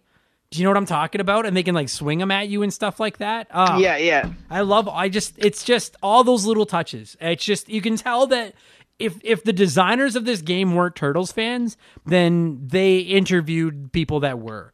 Like, because the amount of, I can't think of, I guess maybe one of the bosses. The only boss in the game that I don't particularly like is Leatherhead. And that's just because I think Leatherhead's a stupid character. But I'm glad you said what his name was, because I was like, L-Head. What the fuck does that stand for? I don't remember him from the show. No, and I was going like, he's Crocodile Dundee. Yes. And he's a crocodile. Stupid giant southern crocodile. He sucks. What, like, is it Leadhead? What the fuck is his name? I was racking my brain. I would have preferred to see, instead of Leatherhead, like, if they had replaced him with fucking, I don't know, maybe just like one of the what was the name of the leader of the rock soldiers? Commander... it's going to bother me. But anyway, like, I kind of would have preferred that he was one of the bosses, but it doesn't. General Tragg. General Tragg, that's it, yes. Like, I kind of wish that it had been him instead of Leatherhead, because I could care less about Leatherhead. But other than that, like, Baxter Stockman, Metalhead, Rat King, Toka and Razor, Shredder, Slash, Bebop and Rocksteady, Leatherhead, Super Krang, and Super Shredder. That's a great fucking lineup, dude. Oh! Yeah, that's perfect. Tyler, fucking shout out to Slash. He's so awesome. Awesome. So awesome. The only his design from the old cartoon, he looks so dope. Like, if I didn't like Bebop and Rocksteady's ending as bosses, he would be my favorite boss battle. Oh, I always wanted him to become like I mean, I didn't know at the time, but like he should have been like Tommy. Like at times, like from the Power Rangers. I wanted Slash to be the fifth turtle so bad, but I also understand why he's not. But like, he looks so rad in this. I'm kind of worked up, in case you guys can't tell. I just love the Ninja Turtles, and this game is such incredible fan service. And everyone keeps bringing up this fan-made game, Ninja Turtles Rescue Palooza, that looks a lot like Turtles in Time, but it's free to play online, and just a fan of the game made it. And I'm going to get around. Cool. Dude, and people say if you like the fan service in this game, Rescue Palooza is even better. And so I just want everyone listening that's going to eventually message me about Rescue Palooza to know I have intentions of playing Rescue Palooza soon. And I also have intentions of reaching out to the creator of the game once I play it and seeing if he'll come on the show to talk about it. Because it looks awesome. I don't know a lot of IP very well. Like, outside of like Mario and like video game IP, I don't know a lot of franchises that well. But Turtles is one I do.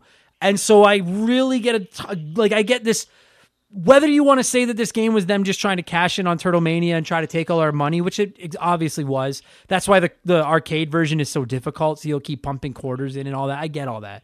But the fact Those that like motherfuckers, I can't believe they did that. But the fact that they could have just churned out like the most generic, like, oh, it's just another Turtles game where you just fight Bebop and Rocksteady over and over, and then you fight Shredder.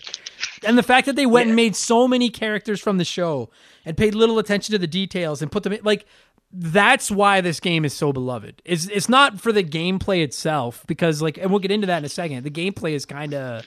Yeah, but it's just the way that it's ultimate fan service to Turtle fans. It really is. It really is. I love it. Turn it on. Absolutely. Now, that said, no, go ahead. Oh, I was going to say, no, it's just the perfect Turtles game for the time. Yeah, it was. Now, the only thing, and I found this with Turtles 2 and Turtles 3 on the NES as well. When we were kids, Tyler, I'm sure you were the same way. Like, because I never owned this game as a child either, but we would rent it all the time. And like, dude, there was nothing like going to a sleepover at a buddy's house and knowing that one of those Turtles beat 'em ups would be there and you could all take turns playing it. And you'd play it all night and it would never get boring. Never. It was the greatest thing in the world. You play it now as a 37-year-old, and myself, speaking for myself, I'm a 37-year-old man. And it's like, oh man, I remember this. The music is great. Oh, these graphics look so good. There's Baxter Stockman. This is awesome. But then you realize that, like, okay, it's just move to the left, swing, swing, swing, swing, swing, swing, move to the left, swing, swing. It beat 'em ups. I don't even like, to me, Streets of Rage has become the definitive beat 'em up title. I've gotten hooked on those games now. I have a super big thing for the Streets of Rage games because they're a little deeper than just mashing the attack button over and over again. Games like these that are just mashing the attack button over again, they're good, but like I couldn't play this every day. Do you know what I mean? Like it's a once a year maybe type thing. Right. It's kind of boring. I agree. Yeah, I agree, and that's kind of what I found. Like I recently played it again. It took me about 40 minutes to beat it. 45 or maybe like an hour maybe. And I was bored after the train level. Yeah. Not bored because I was playing it to complete it, and I didn't do that as a kid. So I was into it, but you know what I mean? Like it was like, all right, I can handle this. There's no difficulty in the evolving levels. Like I don't think I lost a life the whole time I played. No. As an adult, as a kid I did. As a kid I didn't make it past the Krang level, the first where you're surfing. Right. Or I made it to the next one where you fight him in his saucer. Yeah. But I never made it past that. No. And it's, I don't even know if like, I can't decide if it's a fair criticism to throw at a game like this or not, because I understand that when this game came out in the early 90s, that was just what these games were, and it was awesome. And dude, like, I'll tell you right now, Tyler, like when we're allowed to go to bars again, if I go into a barcade and they have this arcade game, like, it's not a matter of whether or not I'm going to play it. It's a matter of how much money am I going to put into this arcade game, because I'm going to play it. But like, it's more fun with a friend when you're sitting at home by yourself just playing this now. Like it is fucking like kiddie pool shallow as far as the gameplay goes. Look, we've all been there. You're on your computer, you're plugging away at a project or a video or a podcast, and then somehow you lose your work. The computer crashes, you drop your phone on the delete key, your hard drive isn't terraformed or whatever it is. Hey, lightning strikes the transmitter, doesn't matter. Bottom line, your work is gone, and it's devastating. Which is why you need backup, literally, in the form of CrashPlan. They're offering a free trial of their computer backup services and some special deals, all for the hot dogs at crashplan.com/RTG. CrashPlan is the ultimate computer backup service. Whether you're just a solo internet renegade like myself, or you run a business with a bunch of people all click-clacking away, CrashPlan hangs out in the background while you work, and every 15 minutes they encrypt and back up all the files on your computer that have changed in that time. So if your computer decides to jerk you around, and they do, and you lose your work, a backup is waiting for you. And it's not a backup from yesterday, it's a backup from the last 15 minutes. Come on now. That's pretty sweet. And not only are they saving the most recent versions of your work, they can back up unlimited versions of your work. So it's like a rewind button. Realize you screwed something up an hour ago? Just rewind an hour, go find an old version of it, and you're just like that. You're done. You're back to the races. It's awesome. Time is money. Don't waste your day redoing your work in a rage-filled stupor if something goes wrong. Check out CrashPlan, invest in a safety net, and save yourself a ton of time and stress when your computer decides not to play nice. Seems like a no-brainer to me. Go to crashplan.com/RTG to sign up for a free trial and take advantage of one of their limited time buy one, get one offers for Remember the Game listeners. That's crashplan.com/RTG. Back up better with CrashPlan. And it has some elements that the other, its predecessors didn't have, like being able to throw the foot soldiers at the Foot Clan at the screen. Like that throw is really cool. Being able to run and charge and shoulder check them. Yes. The power swing, but past that, that's some new elements, but like by the second stage, you're used to it. Yeah. The throwing foot soldiers thing, like I brought up that Shredder fight earlier. To me, I still think that's the coolest boss fight in the game. If you've never actually played it, there's a boss fight where you fight Shredder. And another thing, dude, like shout out to this game, Shredder looks identical to the old cartoon Shredder with like his purple cape and the big metal fucking hat that kind of looks like long flowing hair. Like he looks like vintage Shredder, but he's like sitting in this machine and the camera is basically right behind his head. So it's almost like you're looking over his shoulder, but you're looking around his head. And he's looking out the plexiglass like windshield of this big machine that he's in. And he's using these two claws to try to grab you. And you're controlling the turtles. And what I love about it is that you can actually only see like, I don't know what, 60% of the screen of like where you're actually fighting. Like your turtle can half disappear behind Shredder's head or the machine and stuff. Oh yeah. And they keep sending, what's that? as a kid, that was a tough boss battle, and I think it took me a few times to figure out how to damage him, and then actually beat him. That's because of the camera, just because of the camera angle thing in its own right, because that wasn't something around at that time. Like having a shitty camera angle, like now after the Resident Evil games and like any third person adventure game, people are used to, oh fuck, the camera's at a bad angle, and now you can rotate it using a thumbstick and shit like that. Yeah, that wasn't around back then, so that was like, what the fuck is happening? Why can't I? Oh my god, it changed perspectives. What is going on? Like, buckle up. Yeah, and then the coolest thing is, like you say, you can't figure out how to hurt him, and you can see his health meter there, and you're like, well, what the fuck? He's up there in that giant machine, and there's no way I can get anywhere near him. And like you try to attack like the claws that he's hitting you with, and then realize, nope, that doesn't work. These claws just fucking hurt you. And then, like Tyler had mentioned earlier, one of the coolest little innovations they put in this game is the ability to grab a foot soldier, and you kind of grab them by the chest and then roll back onto your shell and like throw them over your, like, you throw them kind of over your back. But instead of throwing them off of the screen, you throw them right into the camera. And the way that the foot soldier, like, it makes that like noise, and the foot soldier like flies right at the player while you're playing. Just that attack is awesome. But the first time you do it fighting Shredder and then realize to beat him, you have to whip foot soldiers at him in his machine is the fucking coolest thing. Like I thought that was like the greatest thing in the world when I was 10 years old. And now when I'm at 37, I'm still like, this is fucking sick. Like that's just such a, they didn't have to do that. That's what I'm talking about. To me, I can look past the boring gameplay and shit like that to just be like, there are so many little things they didn't have to do, but they did because they knew, dude, this game came out in 1992. You literally could have just put Ninja Turtles on a carrot and I would have been like, dude, I got to get that carrot. The Ninja Turtles are on it. Like you didn't have to do anything. And the fact that they did little things like that, like whipping foot soldiers at the camera to hurt Shredder, is the coolest shit in the world. That's what I get so fucking excited about in this game. If I have one criticism, I guess, it's that boss fight sets the bar so high, and then a lot of the rest of them are kind of boring. Yeah, I totally agree with that. Like I like the Bebop and Rocksteady one. Yeah. Slash was cool just for the character, and he was a hard boss. He is hard. Like he ripped around. He was actually like difficult to fight. Yeah, he is. But it definitely, like you said, they could have phoned it in, capitalized on Turtle Mania. Like at that time, 92, I was in grade 2. Blue Jays won the World Series. Every pair of underwear I owned was probably Ninja Turtle themed. I had all of their weapons and frequently carried around Leonardo's swords in my back, like it tucked into my shirt, the size tucked into my pants. The bow, I think I used to prop up my toy chest because fuck you, Donatello. The nunchucks always were near. Yeah.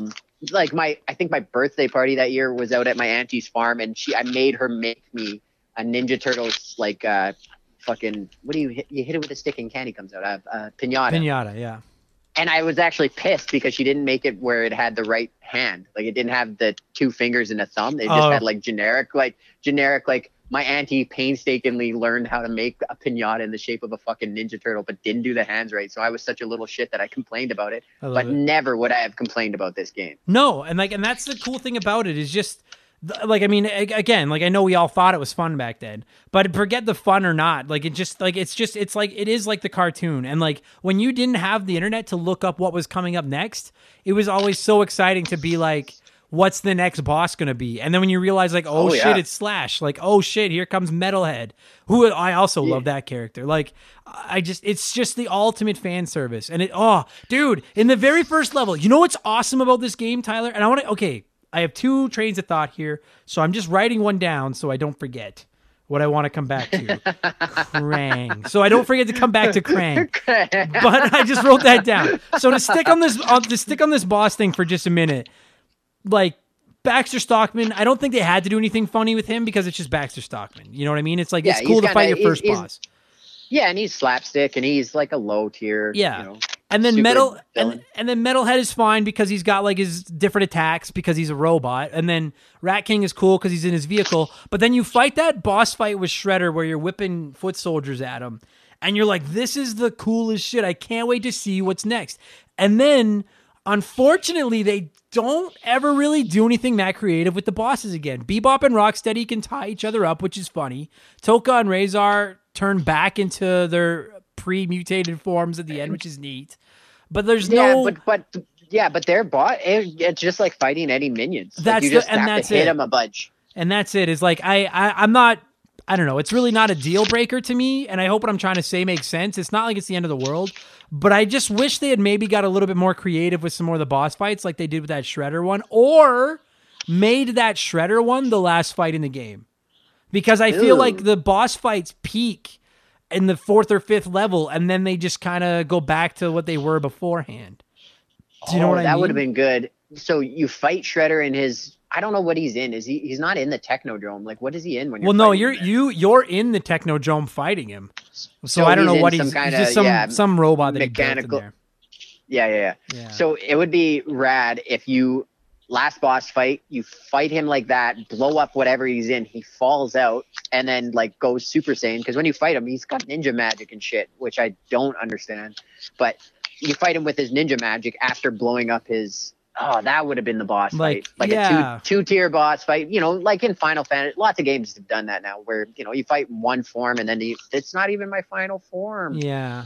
You know, and then he turns into fucking Super Ninja Shredder. That would have been so good. That would have made it a perfect Cowabunga out of Cowabunga. Maybe this is like tinfoil hat shit that I'm doing here, but like part of me feels like they put that boss fight in to get kids to keep putting quarters into the game.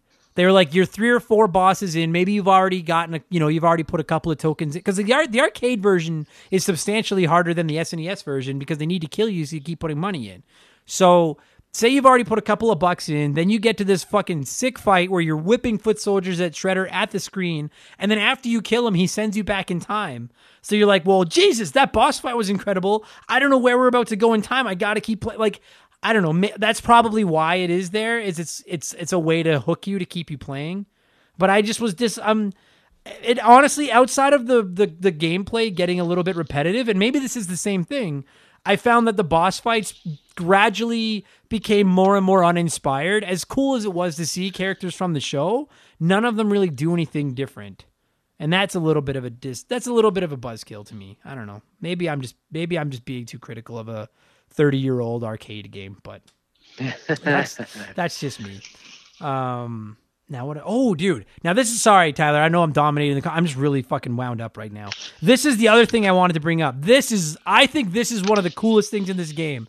In the very first level, when you're at the construction site and you're walking your way through that, like being the like construction, like the apartment building or whatever it is that's being built, there's a part where Giant Krang is like walking along in the background, zapping you with his lasers. That is fucking sick. That is the coolest shit in the world to me. I fucking smile at that every time I play this game. Every time. Love it. Oh, it's perfect. It like, in my mind, as far as the side-scrolling games go, because you have like Golden Axe, the Simpsons arcade game, this is the pinnacle. This was my favorite one. Me too. Yeah, hands down. And it's little things like that, like Krang walking around in the background, them stealing the Statue of Liberty, which is ridiculous, and then that's your whole goal, is to get it back. I know. Part of me is like, I don't give a fuck about the Statue of Liberty. Part of me is like, you know what? At least it's not just a save April. Like, at least it's different. Yeah, breaks the mold, right? But like, yeah, the way that like, that's another one of those little things, because they do other things where like, Shredder appears on a TV while you're fighting your way through downtown and he like laughs at you. But the way like, if Krang didn't attack, if it was just giant, I don't even know what the name of that robot is that Krang is in, like that big body of his. But if it was just that giant head in the background not doing anything, that would be a cool touch. But the fact that it shoots laser beams at you and you have to dodge the laser beams while you're fighting is just fucking so much cooler. And that's another thing I really wish they had done a little more of, is like those little background things, stuff like that. Yeah. Fucking so. I love Krang. I wish that he was. Like, I'm glad he was. Sorry, we're not going to go on a tangent here, guys. But like, I'm glad he was in the second Michael Bay movie. But I said Rat King should have been the enemy in the third Ninja Turtles movie, and I still think he should have been. But it should have been either Krang or the Rat King. Like, because Krang is such a great villain, too. And I hate that they never do anything with him. Well, because he like even Shredder kind of is subservient to Krang, right? Yeah. You know, begrudgingly, they kind of have like a Darth Vader and Darth Sidious kind of relationship where Vader's just waiting for his moment, right? Yeah. Yeah. Same deal. So I love that dynamic, like having two villains who, you know, one kind of works for the other one, but really he's just waiting, waiting to take control. I loved them. I love that. I loved them in the 80s cartoon when like Krang would always call Shredder an idiot. Shredder would always call Bebop and Rocksteady idiots, but in the end they were all idiots. Like that was always like, I love that whole dynamic of them just being like this dysfunctional family that were just all stupid. I love the Ninja Turtles so much. Did you ever play the reshelled version of this game, Tyler? No, I just played the original and then I downloaded a ROM to play it. Okay, so I don't remember when. It was on the Xbox 360 is when I played it. I'm looking right now. 2009. No, I did play that. They remade it. Holy shit, but it wasn't as good. It sucked. And here's the thing. And like, I'm not going to spend too much time on this episode shitting on that game, but like, if you've never played it, I don't think it's available anymore. It didn't even have all the levels. Like, I think it was missing level. It was shitty. Yeah. Oh, fuck. I remember going back and playing that. Like, it's not even going back. I remember when that came out. Fuck. Yeah. This was a turbulent time in my life. That's why the memory is a little foggy when it comes to that. I was so excited for that game. Some hard partying, but I was so excited for that game. Disappointed. And it really was. It just, I don't know how they broke it because it looks nice. And if you guys have never played or heard of this game, if I'm not mistaken, I don't even believe it's available anymore. But they basically remastered, Ubisoft did it. They basically remastered Turtles in Time and they called it Turtles in Time Reshelled and released it on, I played it on Xbox 360. It was on Xbox 360 and PS3. Oh, it says right here, the game was later delisted in June 2011 due to an expired license. It's got an overall review. Fuck you, Ubisoft. Yeah, it's got an overall review score of 55 to 60. It looks great. Like graphically, it looks really, really cool. But for some, I don't know how they broke the gameplay, but they made it even more boring than the original. I don't know how, but it's less fun. And like you said, they erased levels, they erased bosses. It really sucked, and it pisses me off because. Like, that's one of the last Turtle games we've ever gotten. And it was like, dude, how did you take a game that almost everyone that grew up as a Turtles fan loves and find a way to make it shitty? Like, how did you fuck this up? We handed you the code and you Ubisoft it. How did you fuck this up? I was so mad. I was so angry. You beat me to the punchline. I was going to say that. They Ubisoft it? Yeah, they that's what they do with everything. Like, that's the worst company ever. It drives me crazy. And you know what? I have so I used to volunteer with Big Brothers Big Sisters, and I had a little brother, Christopher. He's such a great kid. I love that kid. And he's now 35. It's weird that you call him a kid. Yeah, it is. Yeah. Dude, he's got to be like 16, 17 now. But he used to come to my house and we would play video games. That was like one of our favorite things to do together. And a lot of times we played WWE because he loved pro wrestling, and that was always so much fun. But then sometimes he'd want to play this game, Reshelled. And like the first time we played it, I was like, dude, I might think this game is a little boring and a little shitty, but to him, this is Turtles in Time from when you and I were a kid.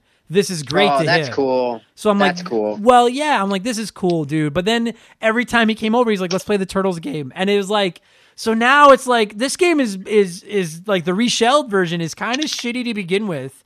And now I have to play it over and over and over. And it didn't matter how hard we said it. We were just walking through it. But he was getting so happy playing it. And I just was like, I gotta dump this kid. Because I don't want to play this fucking game anymore. And then I was like, dude, I should get because at that point I didn't have an SNES Classic or anything. And I was like, I got to find a way to let him play the original. And I showed him footage of the original, like the one we were talking about. And he's like, oh, that looks dumb. And I wanted to be like, I'll slap you. But it's different generations, right? So be honest, that's when you broke up with him. That was it. That was the end. Yeah. Honest, it ended. It ended because he was just getting to the point where he was too cool to hang out with me anymore, and I was getting too busy with comedy. Yeah, they do. Yeah. But the thing about it is like And listen, Reshelled sucks, okay? Like the original Turtles in Time is still a good game. But the bottom line is if you play them today, it's just not like I've been playing the original NES Ninja Turtles, the one with the electric seaweed. I've been playing it 4 or 5 times a week right now, just for half an hour, 45 minutes a night, trying to get good enough to beat it on the up and up. And the thing is like there's actually a challenging, fun game there with some strategy in it that makes you think if you get past the hard parts. Like get past the, like not if you beat the difficulty, but if you can look past the difficulty, there's actually a game there. Whereas Turtles 2, Turtles 3, and Turtles in Time, well, awesome fan service and treasured memories of our childhood. There's not much of a game there, man. It really is kind of boring. I don't mean to shit on it, but it kind of is. Yeah. I don't know, Tyler, like I got nothing. We've been fucking talking Ninja Turtles for 43 minutes. And I love this game, but I'm not going to I beat the game in the amount of time we've talked about. Yeah, I think we've just talked about the game longer than the game actually fucking is. And that's a good testament to how good the game was. Dude, I can't... Especially the time it came out. Like, that's one of the things that people always have to remember with these games that we talk about is context. It's like, these games, when they came out, like, this was the one. This was the best Ninja Turtles game.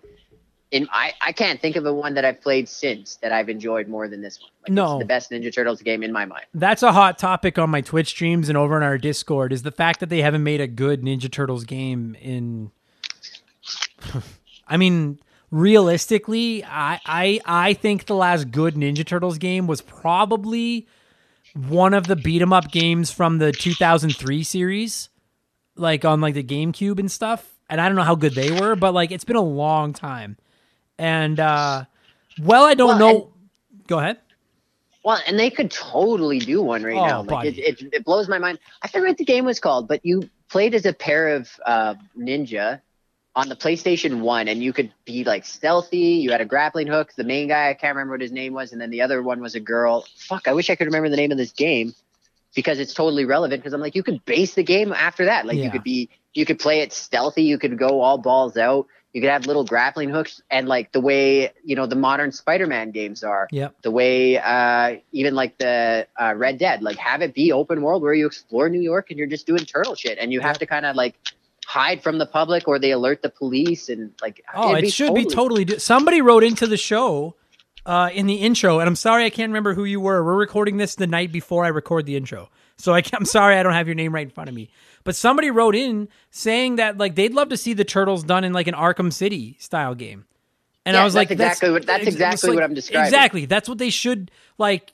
That's what we, and like for a long time I was like, well, the reason we're only getting these lame ass beat 'em ups is because they want the Ninja Turtle games to sell to kids, and they're like, kids can't handle... Because I've always wanted a Ninja Turtles RPG, like a full-blown RPG. And I don't think we'll ever get that because they need these games to appeal to children. But it's like, dude, Spider-Man on the PS4 sold like fire. And you can't tell me kids don't play that. Like, it's like, you could make this. You just aren't for some fucking reason. And it... Did you ever play Tenchu? No. Okay, well, never mind then. That was my whole reference. I was like, but that's the point. Is like, dude, there's not like anybody listening who's played Tenchu is like, oh, that is how you'd make the Ninja Turtles game in the modern gaming world. But the thing is just like everyone knows, like I love the Teenage Mutant Ninja. I have Ninja Turtles tattooed on my. I love the Ninja Turtles. I have them on my body. I love them. It drives me crazy. Alert. Yeah. Spoiler alert: Donnie's tattooed on his butthole. That's right. Fuck you, because that's where he'll be there forever. Shut up! I can't think of a way to finish that. Shut up. But the fact of the matter is just like it's like I love the Ninja Turtles as much as I love video games. Like they're two of my favorite things on the planet, and it's just it's unfathomable to me that you can't take a franchise about 4 colorful animated ninjas that everyone young and old loves and make a video game out of them that people want to play. That's ridiculous. And the fact that you could quite possibly argue that this was the last good Ninja Turtles game and this game came out 29 years ago is fucking ridiculous. That's just, it's no, it doesn't work. It drives me fucking crazy. And I just, and I don't even like, what can I even do? I can yell about this. We're going to dedicate an episode of Expansion Pass to our ideas for a Ninja Turtles video game. We all know they should make it, but they're not going to make it because Nickelodeon, fuck them. I don't know why. It drives me bananas. But Is that who owns the licensing? Yeah, Nickelodeon owns the Ninja Turtles now, yeah. Ugh. So, anyway, that's why we got that fucking shitty show where Raph was the leader and they were all like, I don't know, they look like aliens. Or anyway, it doesn't matter. Oh, I could fucking rant about the Ninja Turtles for hours, but we're getting back to this game. You know what, you guys? I would say outside of Hyperstone Heist and maybe a couple of which is on the Genesis, a couple of the 2003 animated series games, and that Rescue Palooza fan-made game, which I really gotta I can't wait to play that. I hope that guy will come on the show. If you're jonesing for a Turtles game, play this one. Go back in time and play this one, or get the arcade cabinet or something, because this is probably the best Turtles game to have come out in the last 29, 30 years. Right? Is that a good... Yeah, I would say so. I'd say probably the best Ninja Turtles game that's ever come out. Yeah, it's certainly a top contender. So 2 more questions for you, dude, and then we're going to wrap this thing up. 1. Okay. Who's your favorite turtle? Who do you play as? I like Raph the best. All right. But I play as Leo because I like to win more, and he has a little bit more reach. Fair enough. Yeah, that Raph, listen, I know this. You guys know my opinions on Raph. I think Raph is an asshole. I still love him. I still paid to get him drawn on my skin, but he's kind of a dink. The problem with Raph in almost every video game, size just don't translate well into a weapon in video games. Because it's a dagger. Like, it's basically a 3-pointed dagger. There's no reach there. So yeah, and I like him because he's a dick. Because if all the turtles were always like, "Hey, yeah, we're all working together. Leonardo's the leader." Raffy's always like, "Fuck this guy." Yeah, like he's the naysayer. You need to have that in any good dynamic. So having that guy who is the best fighter, but also an asshole, just balances the dynamic. I get it. Honestly, he's the turtle I relate to the most. As I get older, because I hate people, so I get where Raph's coming from. But yeah, Donnie, as you guys know, Donnie's my guy. So we got to score this thing, dude. I'm trying to come up with a way to score this. I don't want to score it out of 4. That's too easy. Okay, you know what? There's 8 slices of pizza on a standard pizza. So I would say out of 8, what would you score Ninja Turtles: Turtles in Time? I think I'm going to give it a 6 out of 8. Yeah. And if you had asked me when I was 10, I would have given it an 8 out of 8. But oh, yeah. So this is an opportunity for them to have better music in the game, because that's something that like the SNES was able to do with a lot of games, is just have really good musical scores. The music in this game fucking owns. And it's good, but it's very repetitive, like the game. And those 2 points, like the gameplay being repetitive and the music being repetitive, it just wasn't enough. You know, no, I'll give it a 7.5. Oh, wow. Yeah, I loved it. I'm trying to score it like you score, where you take off points for dumb shit, but I loved it too much to take off points. No, I get it, man. Yeah, I'm probably in that like 6.5 or 7 out of 8 too. It's just, it does get old, but for once a year, literally like once a year, I'll fire this up and play it, and I have a good time for the 45 minutes that I'm playing it. You know, and for the game being out, what, 25 years? 30 years. 30 years, going back once a year for 30 years to play a game. That's a good score in itself. Yeah. Like it's just, when I think of the Super Nintendo, this is one of the games I think of. And that's about as high a praise as I can pay it, because I love the Super Nintendo so much. And this is just one of those games that I think of. Like, I would love to get a poster of the box art, because I love the box art to this game. I love Ninja Turtles so much. Tyler, that was good stuff, man. Thank you very much for giving me a call and talking a little Ninja Turtles. That was fun. Fuck yeah. Thanks, buddy. Yeah, absolutely. Anytime.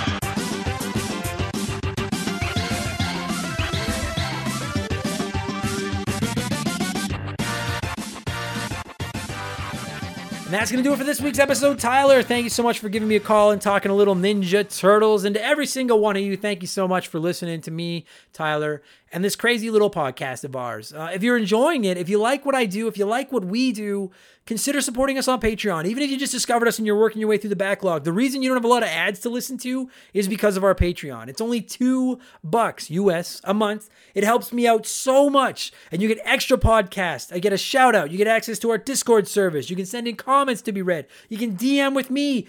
Just ridiculous. You're paying like fucking 1 cent per benefit at this point. There's so much there.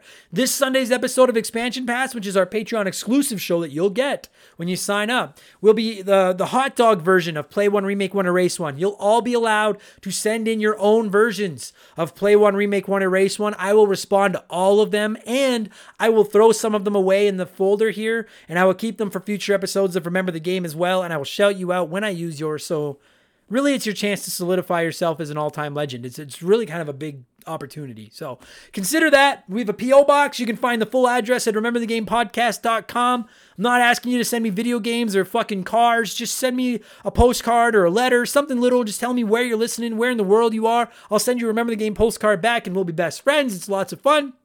And check me out on Twitch. I stream over there Tuesday and Thursday nights from 8 to 11 p.m. Mountain Standard Time, and Sunday afternoon from about 1 to 4 p.m. Mountain Standard Time. Twitch.tv, and then look for Member the Game, not Remember, Member the Game. It's completely free to just come over and follow. It's a great community, and I spend more time chatting with everybody that comes by and chats in the chat box than I do actually playing the video game. So it's a lot of fun. That'll do it for this episode, you guys. The next episode of Game Patch will hit the internet Friday morning for all of our Patreons, Monday morning for free feeds. Expansion Pass will hit the internet on Sunday for all of our Patreons, and I will be back in 7 days with episode 136 of Remember the Game. Thanks for listening. You guys are the best, and I will talk to you again soon. Cheers. Remember the Game is brought to you by our Patreons. I could not produce all the content that I do without your support. So I would like to take a quick moment to thank every person that has supported us at patreon.com/rememberthegame. And for the record, remember that I recorded this at the beginning of February. I will update it once a month now because I have over 170 names to say, and it's too much for me to repeat every week and fuck it all up. So I'm hoping I get it right this time because this is the one you're going to be listening to for the next 4 or 5 episodes. So a huge thank you to A Novel Console, Aaron Lawson, Adam Anderson, Adam Beasley, Adam Oshirello, AJ Freeman, AJ Jones, Alex C, Alan, God damn it, Alan C, Alex Martinez, Amy Gillen, Andre, Andrew Wright, April Zane, Arpad Botos, Ashley Cronenbitter, Badar Barhumi, Ben Booyah, Ben Busha, Ben Drinkin, Bradley McHugh, Brandon O'Brien, Brian McKay, Brian Robbins, Brian Medeiros, Brian Ransom, Charlie Medeiros, Chris Campbell, Chris Fleury, Chris Wilson, Christopher Russell, Christopher Sumner, Chuck Schlarp, Corey, Craig Rutt, Crash Bandicoot, Chris Knife 007, Dan T, Dana Wootrall, Danny Vega, Dario Oman, Dave McGee, Dave Thompson, Dave Ray, David Schnatterer, Derek Jane, Desert Tortoise, Duhow, Dominic S. Thompson, Doug Dorn, Dylan, M. Felf, Eric Cannard, Evan Refuse, Ferdy Martinez, Fraser Burns, Freddie Bovenkirk, G9PSX, Gary C, Geek Life Radio, Grimpy, Henri SJA Flash, James Anderson, James Clark, Jared, Jason Cortez, JB Retromania, Jay Clutch, Jeff Johnson from Game on GNT, Jeffrey Mathis, Jer Bear, Jesse Clark, Joe Buck, Joe Gillespie, Joe Mack, John Doskis, John Quack, Jordan, Josh Morgan, Josh Shenfield, Kate Roberts, Casey Rarick, Keeg 779988, Kelly, Kevin Chincholo, Kevin Hufford, KMR Live, Kyle Paul, Lane Orr, Leon K, Les Winan, Luca, Luis Oliva, Mackenzie Wheeler, Mad Shibs, Makeshift Mallow Money, Mark Jones, Mark McHugh, Mark 209, Martin Greenwood, Matt Brown, Matt McLean, Matthew Davis, Mercury 869, Michael Mathis, Michael Haig, Mike Cummings, Mike Mallowaney, Nicholas Blackshaw, Miles from BringBackRetro.com, Morgan, MPG in Buffalo, Mr. Satan, Mr. Impressive, Mr. Nick, Wolverine Films, Nathan Tremblay, Nathan W, Nevrop, Nick Sills, Nicholas Martinez, No One Cares, Pat Duddy, Parzival, PB McFadden, Pie Messiah, Poops Loomis, Potato Bob Guy, Raging Demon, Retro Ghosty Ghost, Rex Sheldon, Robert Fuchsia, Robert Lippa, Rodrigo Tomazzi, Ryan Bayshore, Ryan Kinchin, Ryan Yeager, Scott Brooks, Scott V, Sean Clifford, Sean Razine, Sharonic, Silver Grunion, Slick Rick, Starro Probin, Stitch, Stupid Monkey, Super Marico, The Anti-Spatial Podcast, The Giraffe, The Honest Pokemon Trainer, The T-Word, They Call Me Badger, Tim L, Timothy Riel, Todd O, Tom Kite, Tommy Reynolds, Tony Cherichetti, Tyler, Very Cool Dude, Vincent L, Vladstein, White Burrow, Wyman Brooks, X Water, Yamcha, Zane Donovan, and Zoo Troy. I fucked a few of those up, but that wasn't bad. I'm going to keep that for the month. Thank you guys so much. I appreciate you more than you could possibly imagine. You hot dogs are the best, and I'll talk to you soon. Cheers.